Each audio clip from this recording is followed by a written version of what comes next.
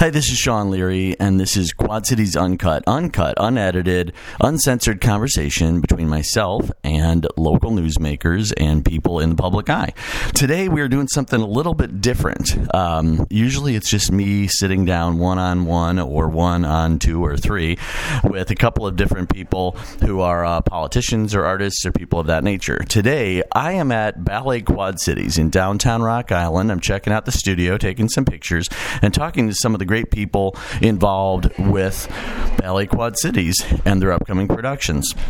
Got a lot of exciting stuff going on. Ballet Quad Cities has been around for how many years now?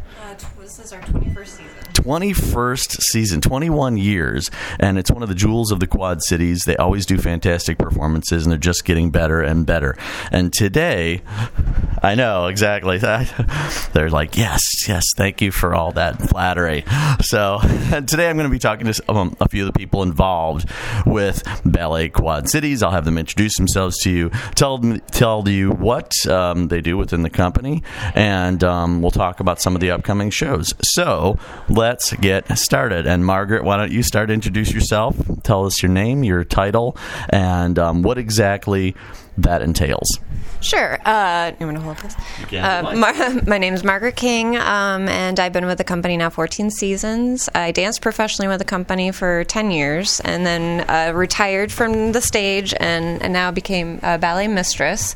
Ballet mistress is that role in the company entails, assisting the artistic director and the CEO, and helping to coach the dancers, set the ballets, many hats, different hats that I wear in the studio and outside the studio. So I help with the artistic side and with the office work itself, and helping to gain attention for our company. I'm also the assistant outreach coordinator for the company, so I work a lot with our educational outreach programs, and which are highly rated, and thousands of children every year that we reach out to and offer free programming for dance, and low cost for children.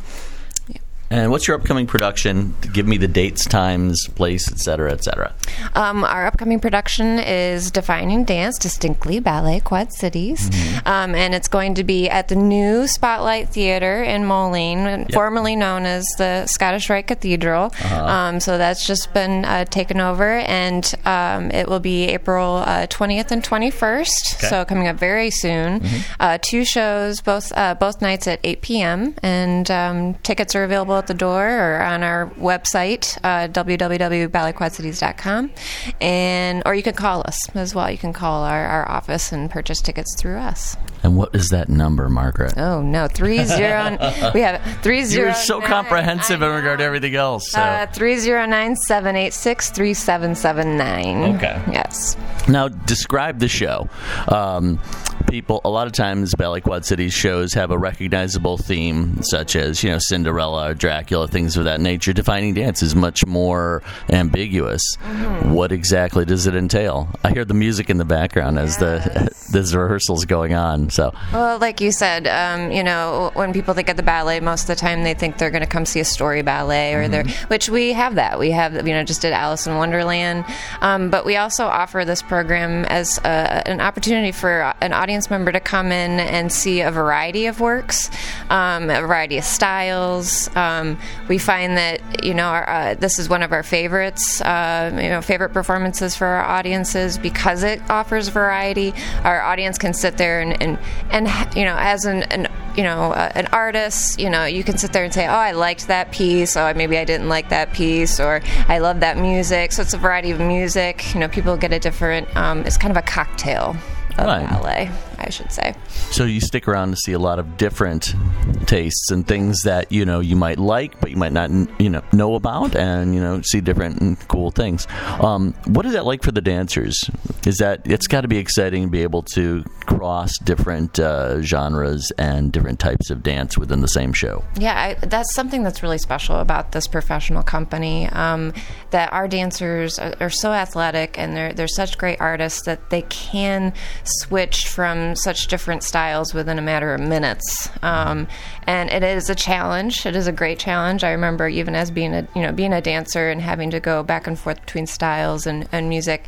However, they are pros. And of course, this is the end of the season. They're at their strongest, and they're very intelligent, artists. So they, I think that this is one of the great challenges that they enjoy about dance and about being in this company and being a part of this community. What's the new Spotlight like? Have you guys gotten in there and gotten to check out what they've been doing with it? No, I personally haven't been in there. I know Jody Cook has been in communication with them quite a bit, so I'm anxious to see what the changes will be within the Spotlight. So. Me too. That's why I asked. I know. And I don't know yet. Thanks, Margaret. Jeez. Well, it's I'll have to ask so Jody, new. I suppose. And we're the first ones to go in there, really. Actually, I believe we're, they haven't even had their grand opening, and we're kind of, we've been in that building for, you'll have to ask Jody, I don't know how many years now, and quite a few years. So that's been our home, and we've done many performances there 2 times a season. So, now we're just partnering up with a new team and see how it goes. What was it like to switch from, now when you were performing, did you do a lot of behind-the-scenes stuff as well, or was it kind of different to switch more to, behind-the-scenes work? While I was probably the last 3 years of my performance career, I was already doing quite a bit of work behind the scenes. I was helping to run rehearsals and helping Courtney Line, the artistic director, with classes and coaching and choreography. And so it wasn't a drastic, plunge into a new position. It was a gradual, and I just decided my body said, no more. We're not going to do this anymore, and I wanted to focus on, really helping establish this company and progressing it into the future in a different way. So. That's one thing people usually don't recognize or don't realize is just how punishing it is to be a ballerina or to be a dancer in general. It's an incredibly punishing and athletic profession. Would you like to talk a little bit about that? What was that like? What are some of your horror stories, or some of your what are some of the things that people don't really realize? They think that it's just these delicate dancers doing these little foo-foo moves and stuff, but really it's not. It's a lifestyle. It really is. It's being an athlete. Your body is your instrument. It is your job. It is you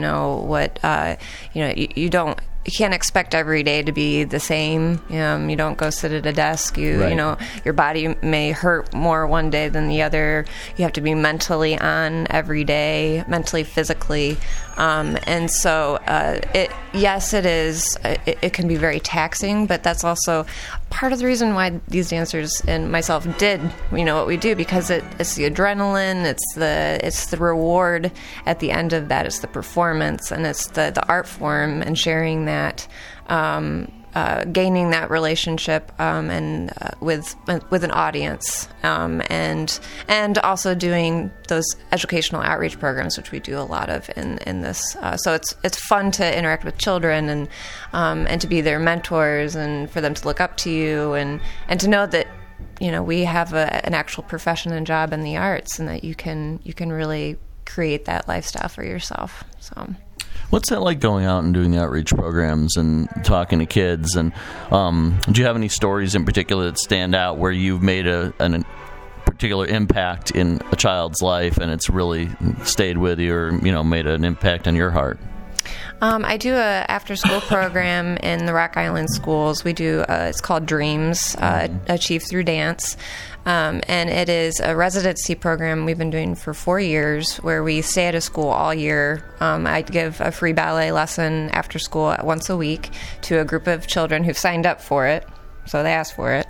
But they are children that don't necessarily have the capabilities of getting those opportunities outside of school.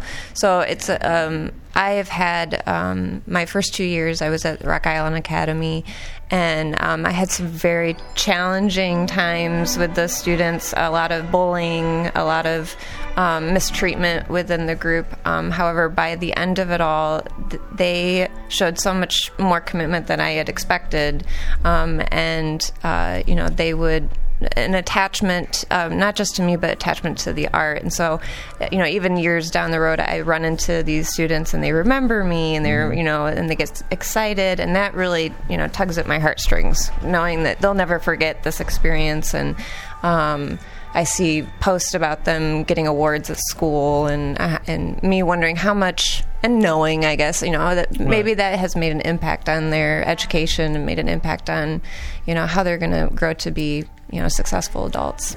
Right. Well, I mean, the arts nourish the soul, and exactly. Even if, and that's one of the things I've always found repellent is people who don't recognize that arts belong in the school and the place of them simply because they don't solve, within at least the feeble minds of the people making those comments, the pragmatic aspects of education. Mm-hmm. But there have been studies over and over that show that the arts augment the the other aspects of education, math, science, language arts, reading. We have our program, Dance Me a Story, which is exploring literature through ballet, and we go out and we read to these students, and then the students, just like we do here in the studio, just like we do with our ballets, like Alice in Wonderland, we take the words from the page and we create something together. So it's not us just telling the students what to do; they're using their own imaginations to create a dance, and then they're taking ownership of that, and they can go home and they can think, well, I'm going to read this story and I'm going to turn this into my own dance or show. And so we're giving them an opportunity to understand they can use their imaginations, and that they don't have to always just sit and read, but they can use that as an outlet for something else, I guess. Right.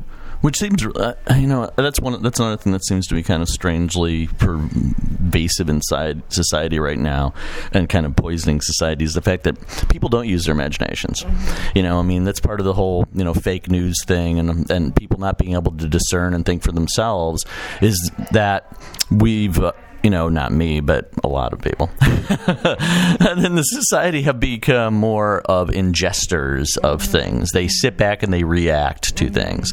They're sitting in front of a screen. They're being told something, and they don't. The information to be just handed to them in a way, instead of actually, creating creating things themselves or engaging. Engaging. And that's one of the things with ballet that's interesting, is because of the ambiguities inherent to expressing a story through body movement. And people having to utilize their imagination in regard to, it isn't as if there's a straight narrative where somebody's alongside and this is what's happening now and this is what's happening now. You have to use your own mind to engage and create that relationship with the dancers on stage and fill in those gaps. Well, that's going back to defining dance, our performance coming up. This is kind of an example of that. So what I was saying is, we have so many different choreographers, styles, music.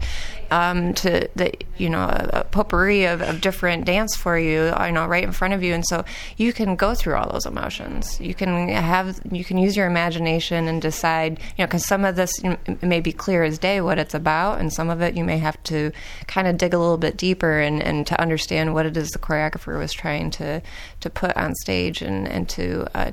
So you can make it your own. That's the beauty of art. You can like it. You don't have to like it. Right. We don't expect everyone to like everything, but that's the conversation. That's the conversation of art. And so to go to the ballet and to just have those experiences, it's, especially in this community, it's I think a gem that that we have this in this community, and that people can experience professional dance and these artists, these fantastic artists that are just absolutely gorgeous and can do so many different things that we never thought possible. True. What were some of your favorite performances, and what did you enjoy particularly about them? As a dancer? Yes, as a dancer. Or on the other side of things, as a dancer and also as someone behind the scenes, what have been your favorite performances? As a dancer, I'm very sassy. I'm quite dramatic. You don't say Margaret. I'm, if you say Margaret, I feel like I'm in trouble. But so I did Carmen, and I danced the role of Carmen. So that was probably my most favorite role to ever put on stage myself. And did that, a few seasons. And as a choreographer, because I also get to choreograph for this company now, I would say Rodeo is one of my favorites that I've helped to bring to the stage, and that's going to be in Defining Dance. That piece we premiered it in 2017. It was just last year. I don't know what day it is. With Orchestra Iowa. And it must have been especially memorable. Well, I mean, so much happens, we've got so much going on. I feel like 1 year is 2 years. So I'm just giving you a hard time. I know. But that's why I call you Margaret. What would you prefer? Would you prefer Maggie? Either one. Okay. Yeah, I don't know. I have multiple personality, Maggie or Margaret. But no, Rodeo is one of my favorites because it's great music. It's great dancing. It's fun. It's not a large plot. It's nothing that you have to really. It's pretty simple to follow. So what's the plot of Rodeo? So you open the door up, Maggie. See, I called you Maggie. That's to make you at ease, so you don't feel as if you're being, as if you're getting in trouble for forgetting something you just did last year. So. Well, Rodeo was originally choreographed by Agnes DeMille, so it was very Broadway. She was a choreographer that was very much Broadway, and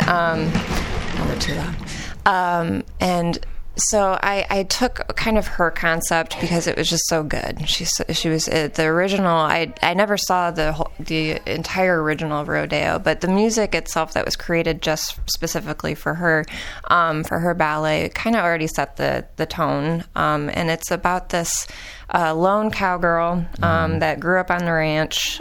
She was, she just wants to be a normal cowpoke, she wants to help out on the ranch, but the cowboys are not necessarily accepting of her. And so it's that cross between masculine and feminine roles on the ranch. And so not only does she want to be a cowgirl, but she also wants to love. She has a heart for the head wrangler of the ranch, but he has more the eye for the more feminine rancher's daughter. So you have the ladies that are more, in their swishy skirts, and she's sitting there in her cowgirl boots and her cowgirl hat. But by the end of it all, really, what it's expressing is that, she is herself. She's not trying to identify herself as being, feminine only because people expect her to be. And she ends up gaining a relationship with the champion roper, who tends to see her for who she really is and helps her out, and so they end up becoming kind of buds by the end of this all. So I've seen a lot of movies like this, and I would have given her the advice of taking off her glasses and maybe letting her hair down, because that always seems to work in movies. You have the girl who is kind of tomboyish, and then all she does is she lets her hair down and she takes her glasses off, and somehow magically she ends up, right. Well, catching the eye of the guy in the movie. Yeah. So. Well, at the end of this ballet, she trades in her her cowgirl look for the dress, and she takes the cowgirl hat off, but she keeps the boots on. Right. She can't get rid of the boots. Okay. So it's kind of like she has both, the best of both worlds. It's symbolic. Yes. Exactly. Speaking of, there's kind of the reverse in terms of ballet, where the men who are involved in ballet there's, I don't want to say a stigma. Maybe there is a stigma. I suppose there is. I mean, within schools and things like that. I remember, guys who were involved in stuff like ballet or dance, there was more of a bullying and of them. How is that addressed within Ballet Quad Cities? And if you, especially not so much at this level, but when you go out into schools, do you have little boys who are like kind of shy and they're like, you know what, I'd like to get involved, but I don't want to get picked on, and I think this is really cool? Because as somebody as a man who grew up in the arts, who grew up as an artist and musician and was in theater and stuff like that, I can tell you there is some bullying that goes on.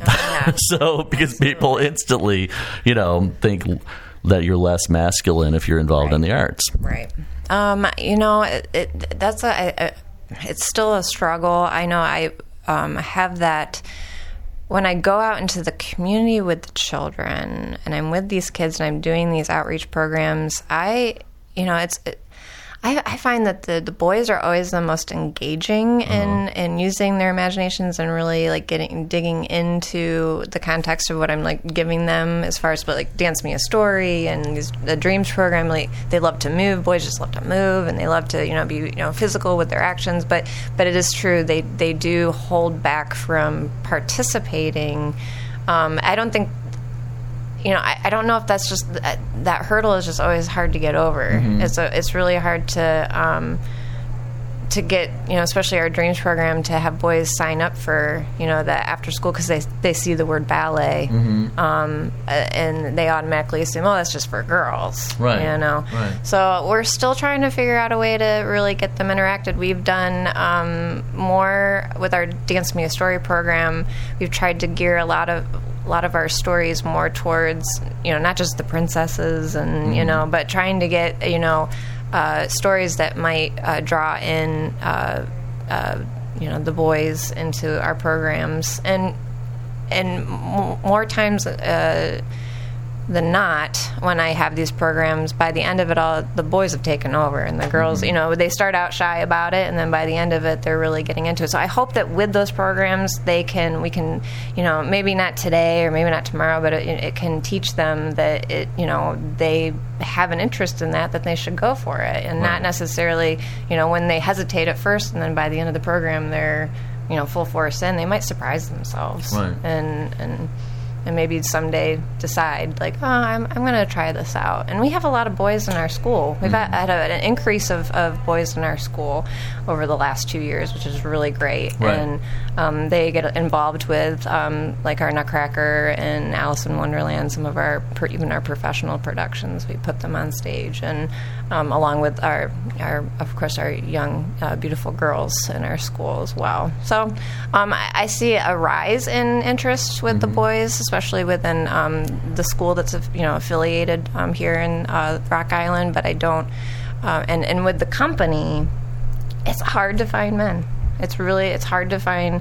That hasn't changed, because I know, like, obviously, the more knuckle-dragging, regressive aspects of society seem to have come to the fore more, and I think people think, oh my God, we're going backwards. But I don't think it's that we're going backwards. I just think that those people have become more vocal. I think there are fewer and fewer people who are closed-minded. Yes. And regressive and aren't open to, the idea of gender nonconformity or people, or the fact that people are just human beings, and that girls can do whatever they want and boys can do whatever they want, and as long as they're not hurting anybody, then who gives a darn about what the heck they're doing, honestly. I mean, why should people butt into other people's lives if they're not hurting anyone else? Well, absolutely. But despite the fact that, this small and growing smaller minority of people seems to be louder and louder, I see more and more people seem to be more open-minded and accepting and changing their attitudes in terms of just accepting people for who they are. I mean, certainly it's changed a lot since I was growing up. When you could, like I said, when I grew up, I was in theater and everything else, and of course, you were instantly, there was a stigma in regard to that, and Not that I and my friends really cared, but nevertheless, there's always that. Right. Just like, well, of course, exactly. This is normal. This is what we do. Exactly. But our own community going on. Right, and it was always fun. Yeah. And maybe they were just jealous because we were having more fun. Yeah. But yeah, you see that more often. Now it seems like people are more accepting. And because it's funny, I was talking to friends of mine, and I'm like, man, all the stuff that I got, picked on for being geeky in high school, now it's all cool. Yeah. And now it's all, the kids are all like, all the teenagers like, oh wow, it's cool to like Doctor Who and like this and like that and all these other things that were once thought of as geeky. It's interesting you mentioned that you are having a harder time finding male dancers, because I would think that there would be more, Well, it's not that it's a harder time. It's just it's just throughout the history of dance, that's always been the lower population as far as But the men that we get in our company are fantastic, and they work hard. And one kind of going off. But the one thing about this company is that we are a smaller company, but we hire dancers, we hire men, we hire women, all that are unique in their own way, and they come here wanting to dance and wanting to have like great opportunities, and probably more so than they would get in larger companies. So this is this is a place where they can grow. This is a place where they can experience different, like, defining dance. Jody, you can join in on the conversation if you'd like. Jody Cook just snuck in and out of the room, so you're gonna a couple minutes, Jody. We're gonna come in there and hunt you down and ask you some questions. So you know what? And she left, and I was going to ask the two of you this question. So thanks, Jody. Thanks for spoiling my plans. How do you recruit your dancers? I mean, and do you have a kind of an open tryout process, or is this something where you go out and you look to recruit particular people? Would you like to answer that question as well, Jody? Yeah, I just thought you made me think about these fabulous photos from Alice in Wonderland that you probably haven't seen, so I wanted to show you some photos. Okay. Right now, to date, we have, I think, 80 resumes from dancers who are looking for a job next year. Okay. What's your official title with the company now, Jody? What is it? Artistic director and CEO, president? What? I am the founding CEO. Okay. I knew you founded the company, but I was showing me pictures on a podcast. Just isn't going to be work. It just isn't going to work. So we'll do that. We'll do that after. If you're listening, try to see the photos. Right. Yes. Describe them very vividly. Okay, we can be very detailed. Right. What would you like to say about the Scottish Rite and the upcoming show, Jody? Well, what I'd like for everybody to know, even though the Scottish Rite, the entire building, has been recently sold, the Spotlight Theater is in that building, and we are still going to be performing there. I think people get the idea because it's been mentioned so many times their grand opening is May 5th, that the building is dark now, but it's not. So we will be there April 20th, 21st, 8 o'clock. Outstanding performance, sensational dance, magnificent lighting, performance of a lifetime. How's that? Sounds great. If you don't go after that, geez, I don't know. I know. So are you looking forward to the renovations that they're going to be doing, and how do you think that's going to impact the ballet and, and augment the performances that you've already had going on there? I really don't know. That it's been our home for the last 6 years, our home in Illinois. So we're at the Adler Theater in Iowa, Scottish Rite in Illinois. We found that theater 6 years ago when I think the only other major performance that had ever been in that theater was Scrooge. And I don't know exactly what happened. I don't know if they outgrew the theater, but they did move, and we continued to do 2 performances a year there. The people that ran the Scottish Rite really became our good friends. They loved having the ballet there because every time we were there, we did some type of improvement, whether it was the line set, the backdrops. We always left the place in better shape than when we came in. And Sue Hicks, who was the last manager that I worked with, I mean, her closing words were, "I hope the ballet can continue to stay here forever." Aww. So, I know, pretty sweet, huh? Sweet, yeah. Yeah. So, they were our friends. WQPT taped a show there and aired it. Iowa Public Television taped 2 shows at the Scottish Rite, and as a part of the first show they taped, they did a very interesting history of the entire building. So we have a history with that building, with that organization, and we want to be able to continue to be there. So we'll see what happens, because it's no longer belongs to the same people it once did. And, every time somebody gets into something new, they have their own dreams, they have their own aspirations, their own ideas, and those ideas may not match with ours. Time will tell. But for now, we're there. I would think that, if I had bought the theater, I certainly would want to keep you around, given the fact that it's a franchise and you guys have been established and you have an established level of quality. And, really, when you're looking for, partners within the community, Ballet Quad Cities has got to be up there as one of the best ones to partner with, given the your level of quality. Say that, but I did it, Jody, but, you could make the check out to Sean Leary.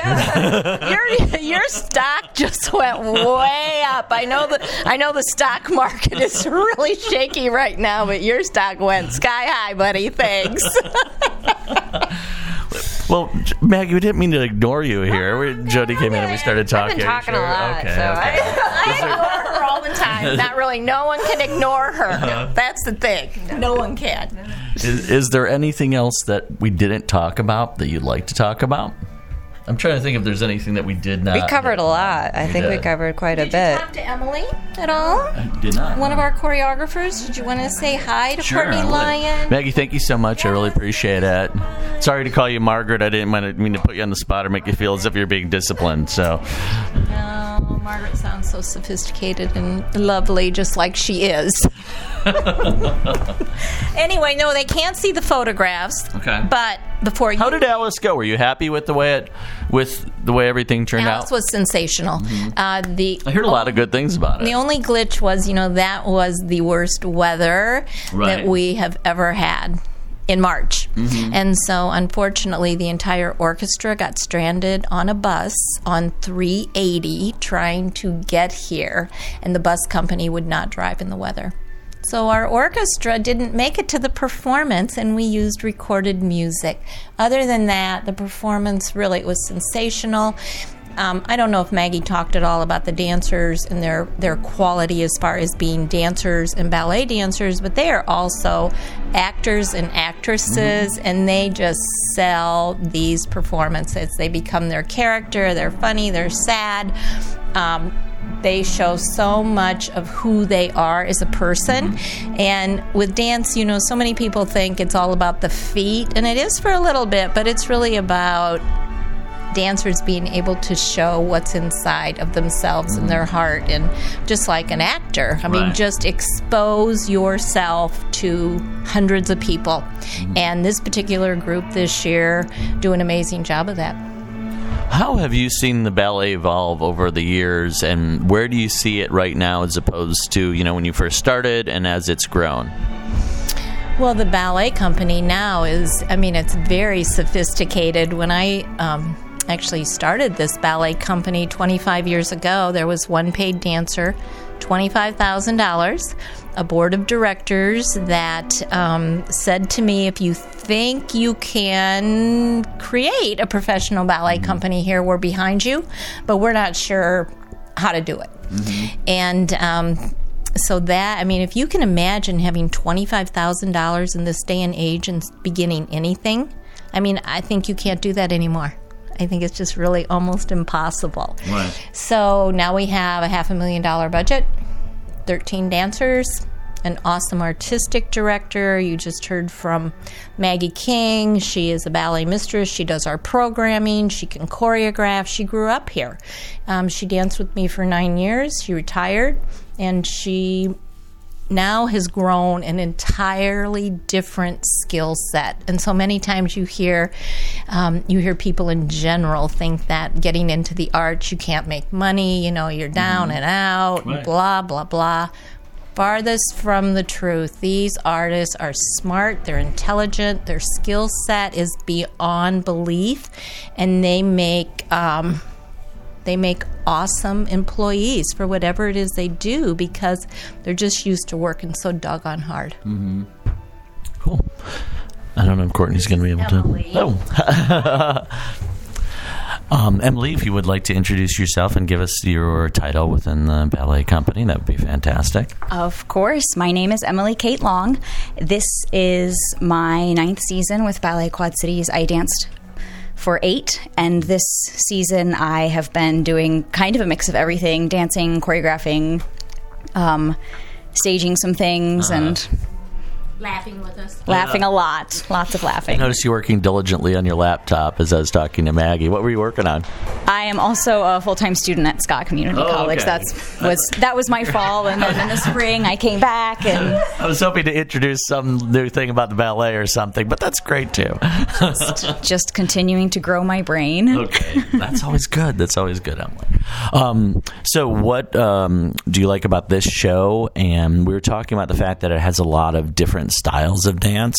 And not that other shows don't have different styles within the narrative, but this specifically highlights different styles of dance.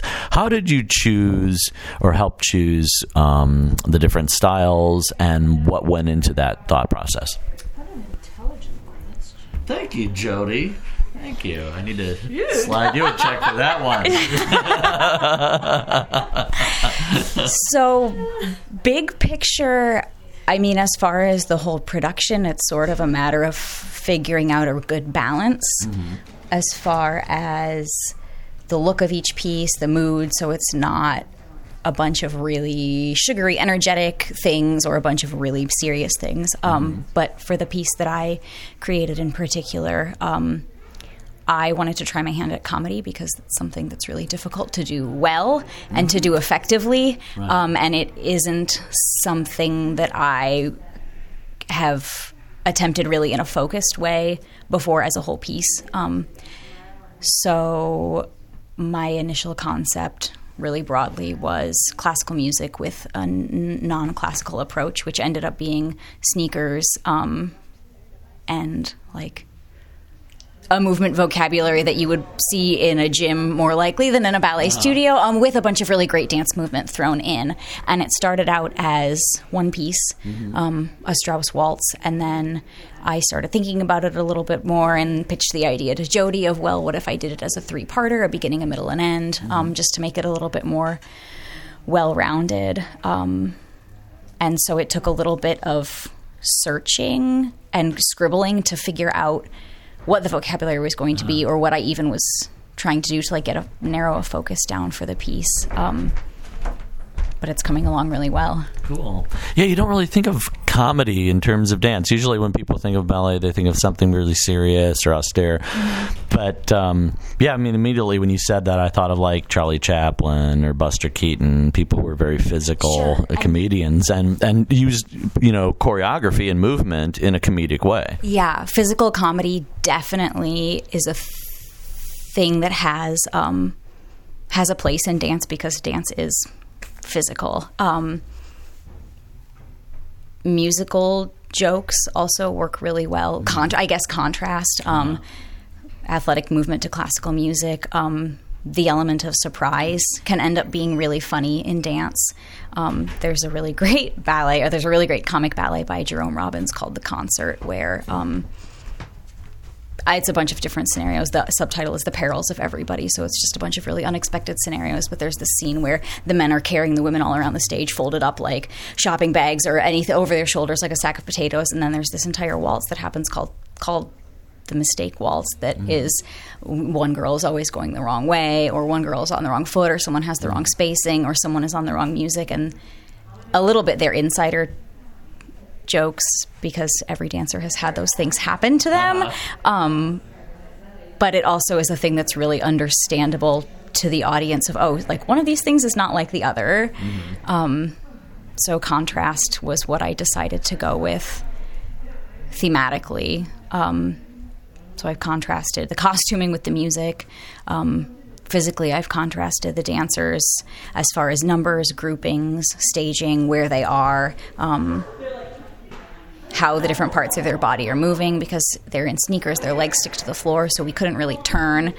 So part of the challenge was coming up with a movement vocabulary that was physically possible and wouldn't be damaging to their bodies because of the amount of torque that you have in sneakers. Right. When did you first get into dance, and what was the reason for that? And also, how have you seen that evolve over the years? And now that you've decided to, step back from it, how do you see it differently looking back upon it? I mean, since you've just kind of stepped back from it, you have a unique perspective that's different from somebody who's been away from it for a while. So what's that like? I guess going all the way back to how did you first get started? I'm asking you to the evolution of your, of dance in your life. Yeah, I know, exactly. Let her think about that for a minute, and just listening to your question, listening to your whole answer about really what choreography really is about. I think I'm hoping a lot of people are listening to this because This is the number one rated podcast in the Quad Cities, Jody. So yes, there are a lot of people listening to it. That's good. That's good. I'm glad that $100 bill I put in your back pocket.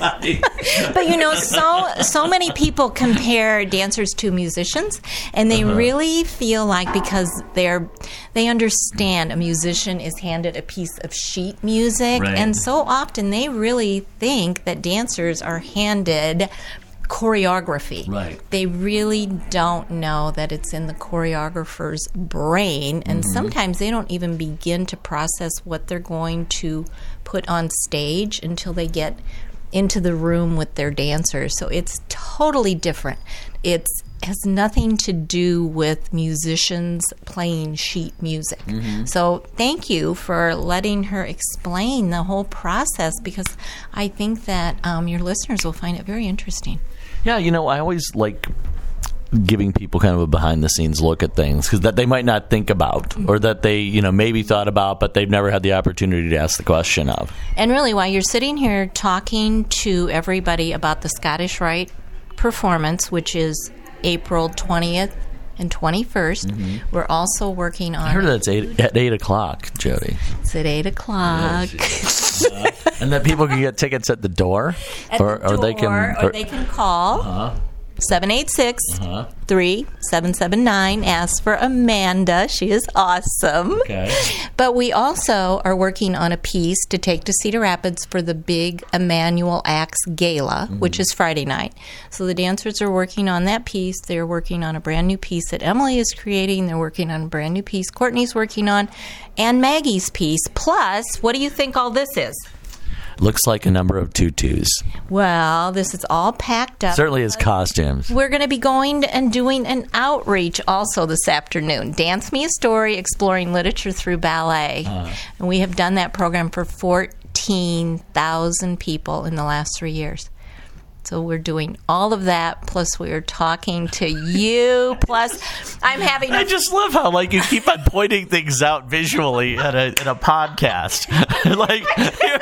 What do you think this is? And the people listening are like, I have no freaking idea what it is. Now you know. I am... Look at these posters, Sean. I hope your listeners can enjoy the view of these posters through the miracle of I'm so visual. That's why we have a ballet company. I am such a visual creature. But I just wanted to let you know how diverse we are. And any minute we're going to be having a potential funder come through the door, Eric Langman, to talk about recarpeting our studio.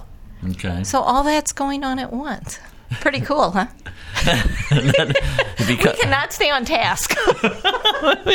He comes in wearing a giant cowboy hat and look at the pink suit that Eric's wearing with the giant cowboy hat, and it's got a green mohawk on the top of it. And check that out, listeners.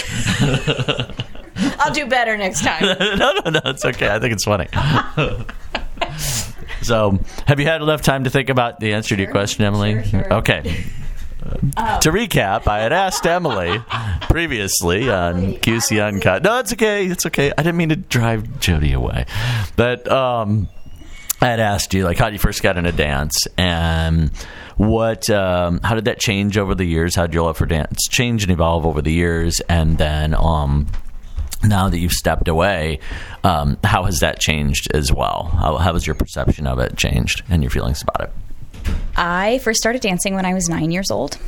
And I got interested in dance because a friend of mine in the 3rd grade was in the Nutcracker, and she got to miss school to go perform on a Friday morning. So truancy is what really led you into this career. No lie. Please don't tell my mom. No, and then I really just fell in love with the discipline of it, with the process, with how organized it is. There is a certain rhythm and predictability to the way a ballet class works that just about anywhere you go, more or less, a ballet class is the same. You do the same types of exercises in the same order, and the progression, just the organization of it really made a lot of sense to me in my training. And as I grew up and decided that this was what I wanted to do professionally, it sort of felt like, okay, the further in you get, like, see it through, and it became more and more exciting as doors started to open for me, and you kind of just follow the path where it leads, and opportunities fall in your lap, and you take them and run with it. And so I kept doing that and doing that and doing that here, and I had never thought that I would teach. Yeah, totally. Going down the rabbit hole.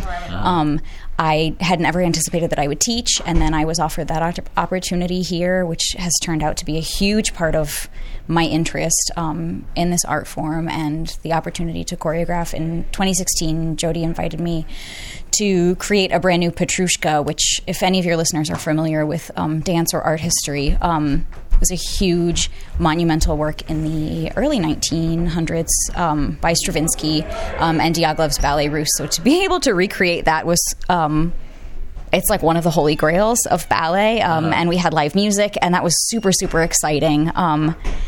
And that kind of just got the ball rolling as far as getting bitten by the choreography bug. And since then, it's been really satisfying to zoom out of the whole process, because as a dancer, here especially, but in a lot of companies, the dancers are a huge part of the collaborative process in creating a work, and you get some of the creative element when you're dancing in a piece, but you don't actually get to see it through from concept to performance because you're in the middle of it. So there's only so far out you can zoom, even if you understand kind of where the choreographer is going.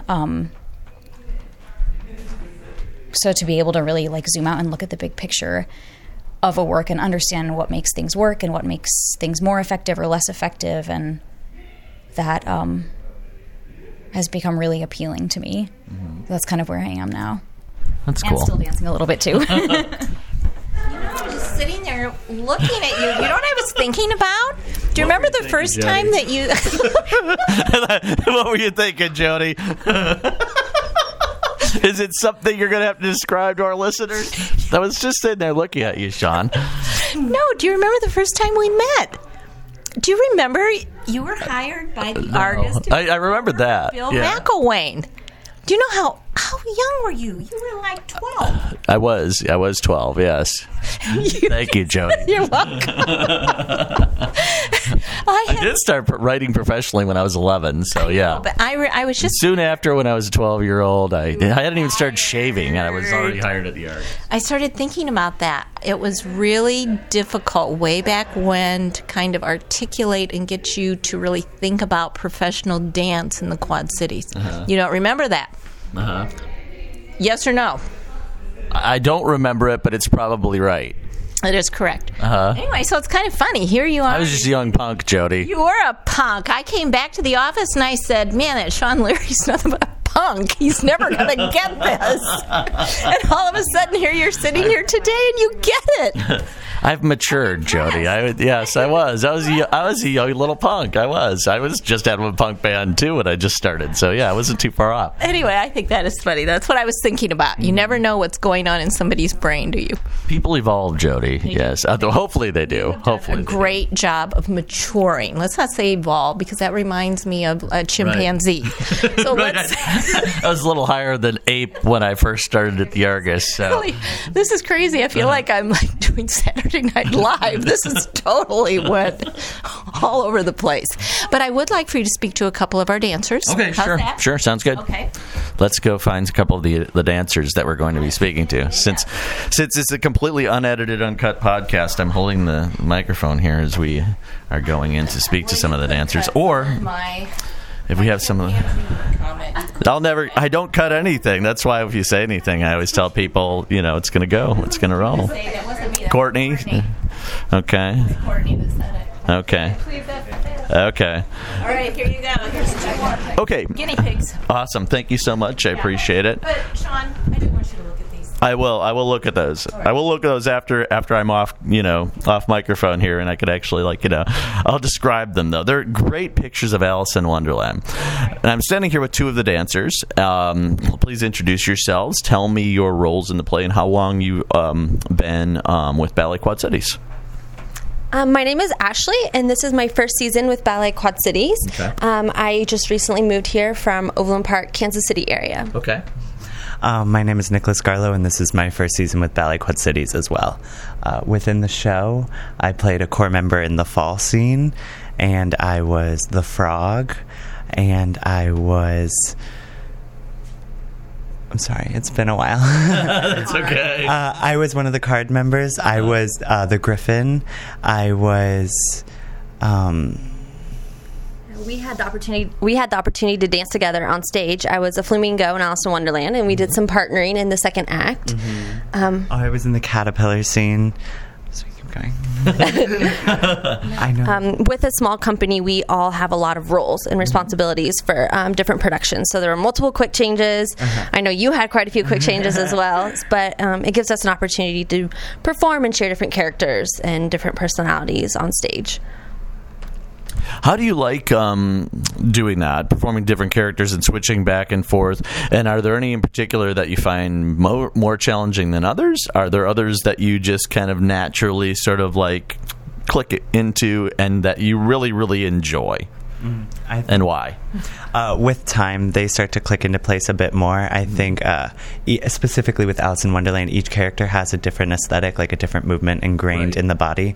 And with time, you kind of have to put on the different hats with each section. After a while, they start to just not necessarily bleed together, but become more natural on your own body. So you don't necessarily have to differentiate within them because it's already rooted in the movement. Mm-hmm. And especially nowadays, just in arts in general, you have to be a versatile dancer to be successful. You look at different companies, different shows, all throughout the world, you have to be able to switch back and forth between contemporary, classic, all the different sorts. So it is challenging as a dancer to have to switch between roles, but it's also very rewarding. Mm-hmm. And there are roles that you might gravitate towards more initially, but like Nick had said, once you are in that rehearsal process, you can find different things that are more distinct about each character. Mm-hmm. So then that does become more natural and you can develop those. Like the way they walk, the way they move in between transitions, not just within the actual movement itself, but how you characterize each separate person. Mm-hmm. I've never directed or choreographed a dance, but I've directed a number of shows. I've directed a number of plays and directed a movie and stuff like that. Had you ever done theater before, and how does that compare? Also, when I've directed shows, there's been a lot of collaboration in regard to what if the actor comes up with an idea, well, let's try it and let's go with it and see if it works. Mm-hmm. Then it's always in service of their performance. If somebody comes up with something good, we all look good. Mm-hmm. How has it been like for you as dancers in general, not just with Ballet Quad Cities, but in general? How much have you felt a part of the collaborative process, and how much do you feel like you've been directed, so to speak? Well, we both graduated from college this past 2017, so I think it depends on the directorship. If you're a student, I think there's a bit more leeway in what ends up happening, but here we're lucky enough to have some sort of a say. I think it's a bit of a collaborative process. Obviously, Courtney has the end result, and she kind of tailors and shapes everything to make it like a professional product. But we do get to mess around in the studio and help generate ideas and create things. I think in that sense, like you mentioned, it can help to amplify the end result.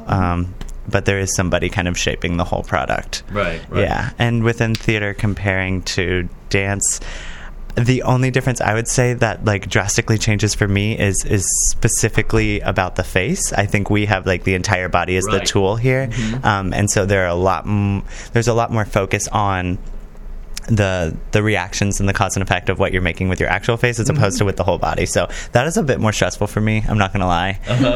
People are just staring at this part of you as opposed to the whole subject. It's like the difference between film acting and stage acting, where you're stage acting, it's your whole body, and you've got to have a bigger performance. Whereas in film acting, you can't have that. It's more subdued. People will like get anxious if you're in a film and you're acting like you would on stage, because everything's so big. That makes sense. So it is. You've got to subdue it a little bit more. So it's interesting that you mentioned that, because there is that parallel in regard to your face and the body and stuff like that. So I'm sorry I didn't let you answer the question. Okay. I did a little bit of theater growing up when I was younger, but I was told to lip sync because I did not have the voice for it. So I was just the dancer part. But we've had opportunities here at Ballet Quad Cities as well. Our production of Dracula was televised by Iowa Public Television. And so as we had talked before too, we have to portray everything with our bodies, but then there were angles of close-ups of faces, close-ups of feet. So there is that parallel as well, how we have to interpret it and show it throughout our entire body, throughout the whole movement, and especially our faces as well for that entertaining aspect. Take care, pay a bit more attention to the things you would maybe normally slip up on stage. Now, you guys just got out of college. You're in your 20s. Most people in their 20s are out partying and having a good time and stuff like that. Let's face it. And I was going to ask some of the other... Emily, it's true. I mean, really. You mentioned me being a young punk and going out and partying all the time. You're right, I was. I'm not going to lie. I still do something. I was out until 5 in the morning this past weekend when I was hanging out with Scott and Brian and stuff. So, now you're an old punk. Exactly. Yeah, aging hipster. So, yeah. You do have to, your bodies are precision instruments, and you really have to be mindful of that. How much does that impact your lifestyle outside of the theater in regard to, everybody else wants to go out and drink until 3 in the morning or whatever, and then go out to Steak and Shake, but, I can't do that. Absolutely. I think it's personal. It depends on the person. I think you kind of have to, over time, you learn, what hurts more and what hurts less, and how much upkeep or maintenance it requires to, stay afloat in class and in rehearsals. Obviously, that is the most pressing matter.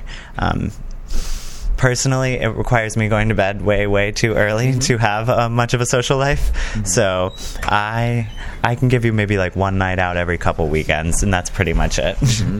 Yeah. It takes a lot of discipline, and you have to know your limits as well, your physical limits, your emotional limits, and it is important to take breaks as well. I know a lot of dancers do cross-training, yoga, Pilates, physical therapy, gym. We have to keep that up. We have to keep up the stamina and the strength of our bodies to stay healthy, but it is important that we take breaks. We have to be able to let our bodies relax, take a bubble bath every once in a while, and let things, ice your feet every night.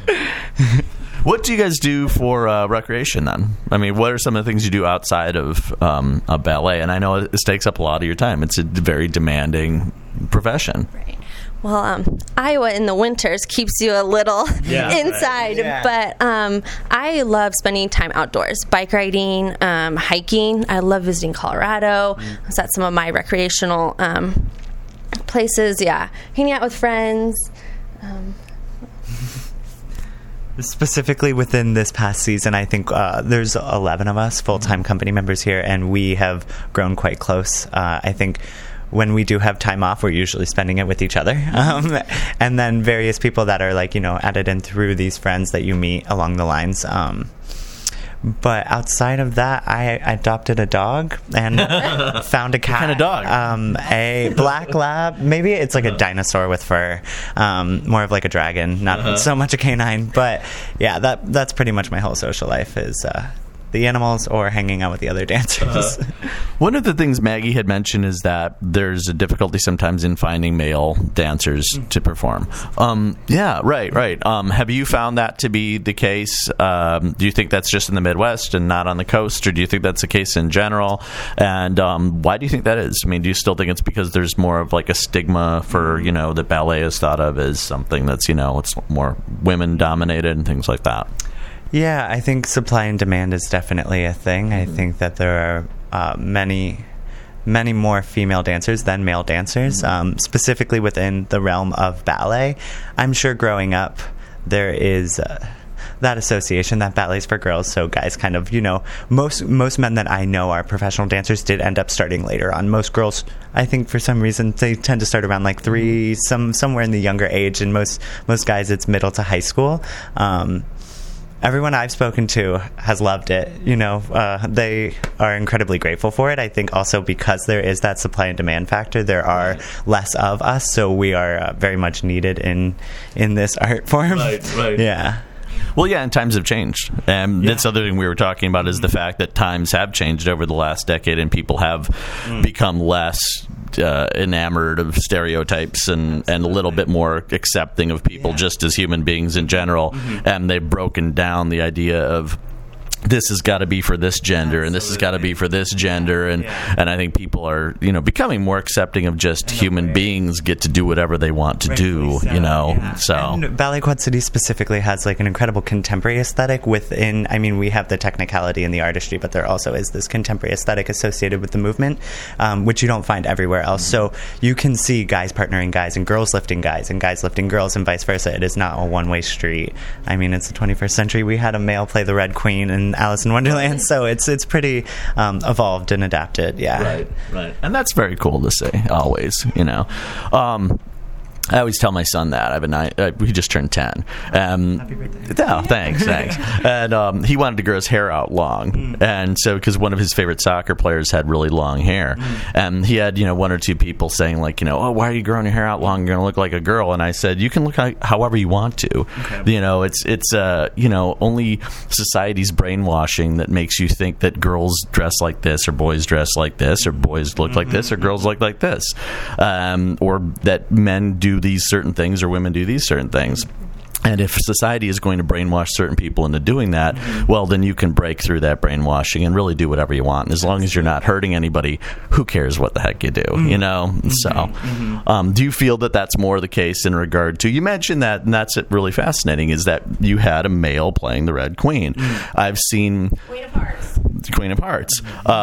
When District Theater did Jesus Christ Superstar, and when I was doing my Verona with Tristan Tapscott, one of the things we talked about... That's right. We had the wild, crazy theater in the town, and we were gonna have and he ended up doing it after I'd taken a sabbatical from theater. We were gonna have a woman play Judas in Jesus Christ Superstar, and he did. We ended up having a woman play Judas, and so I just thought that was kind of an interesting idea. Be our Drosselmeyer. I think you need to be our Drosselmeyer at Nutcracker next year, Sean. We'll see, Jody. We'll see. I'm a very busy man. I got offered in Godspell. I got offered the role of Judas or John the Baptist. I said, you pick whichever one you want, Judas or John the Baptist. And I would have loved to have played either, but it's just a matter of finding the time to do it because I've got so many different things going on. It sounds almost ominous. She's like, you'll find the time for me. You will. I'll make you find the time, mister.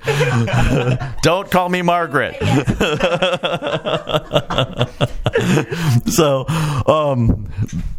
do you obviously that's refreshing to see, like, the different changes in society and different changes in the arts and the arts reflecting that. How do you see that within this show?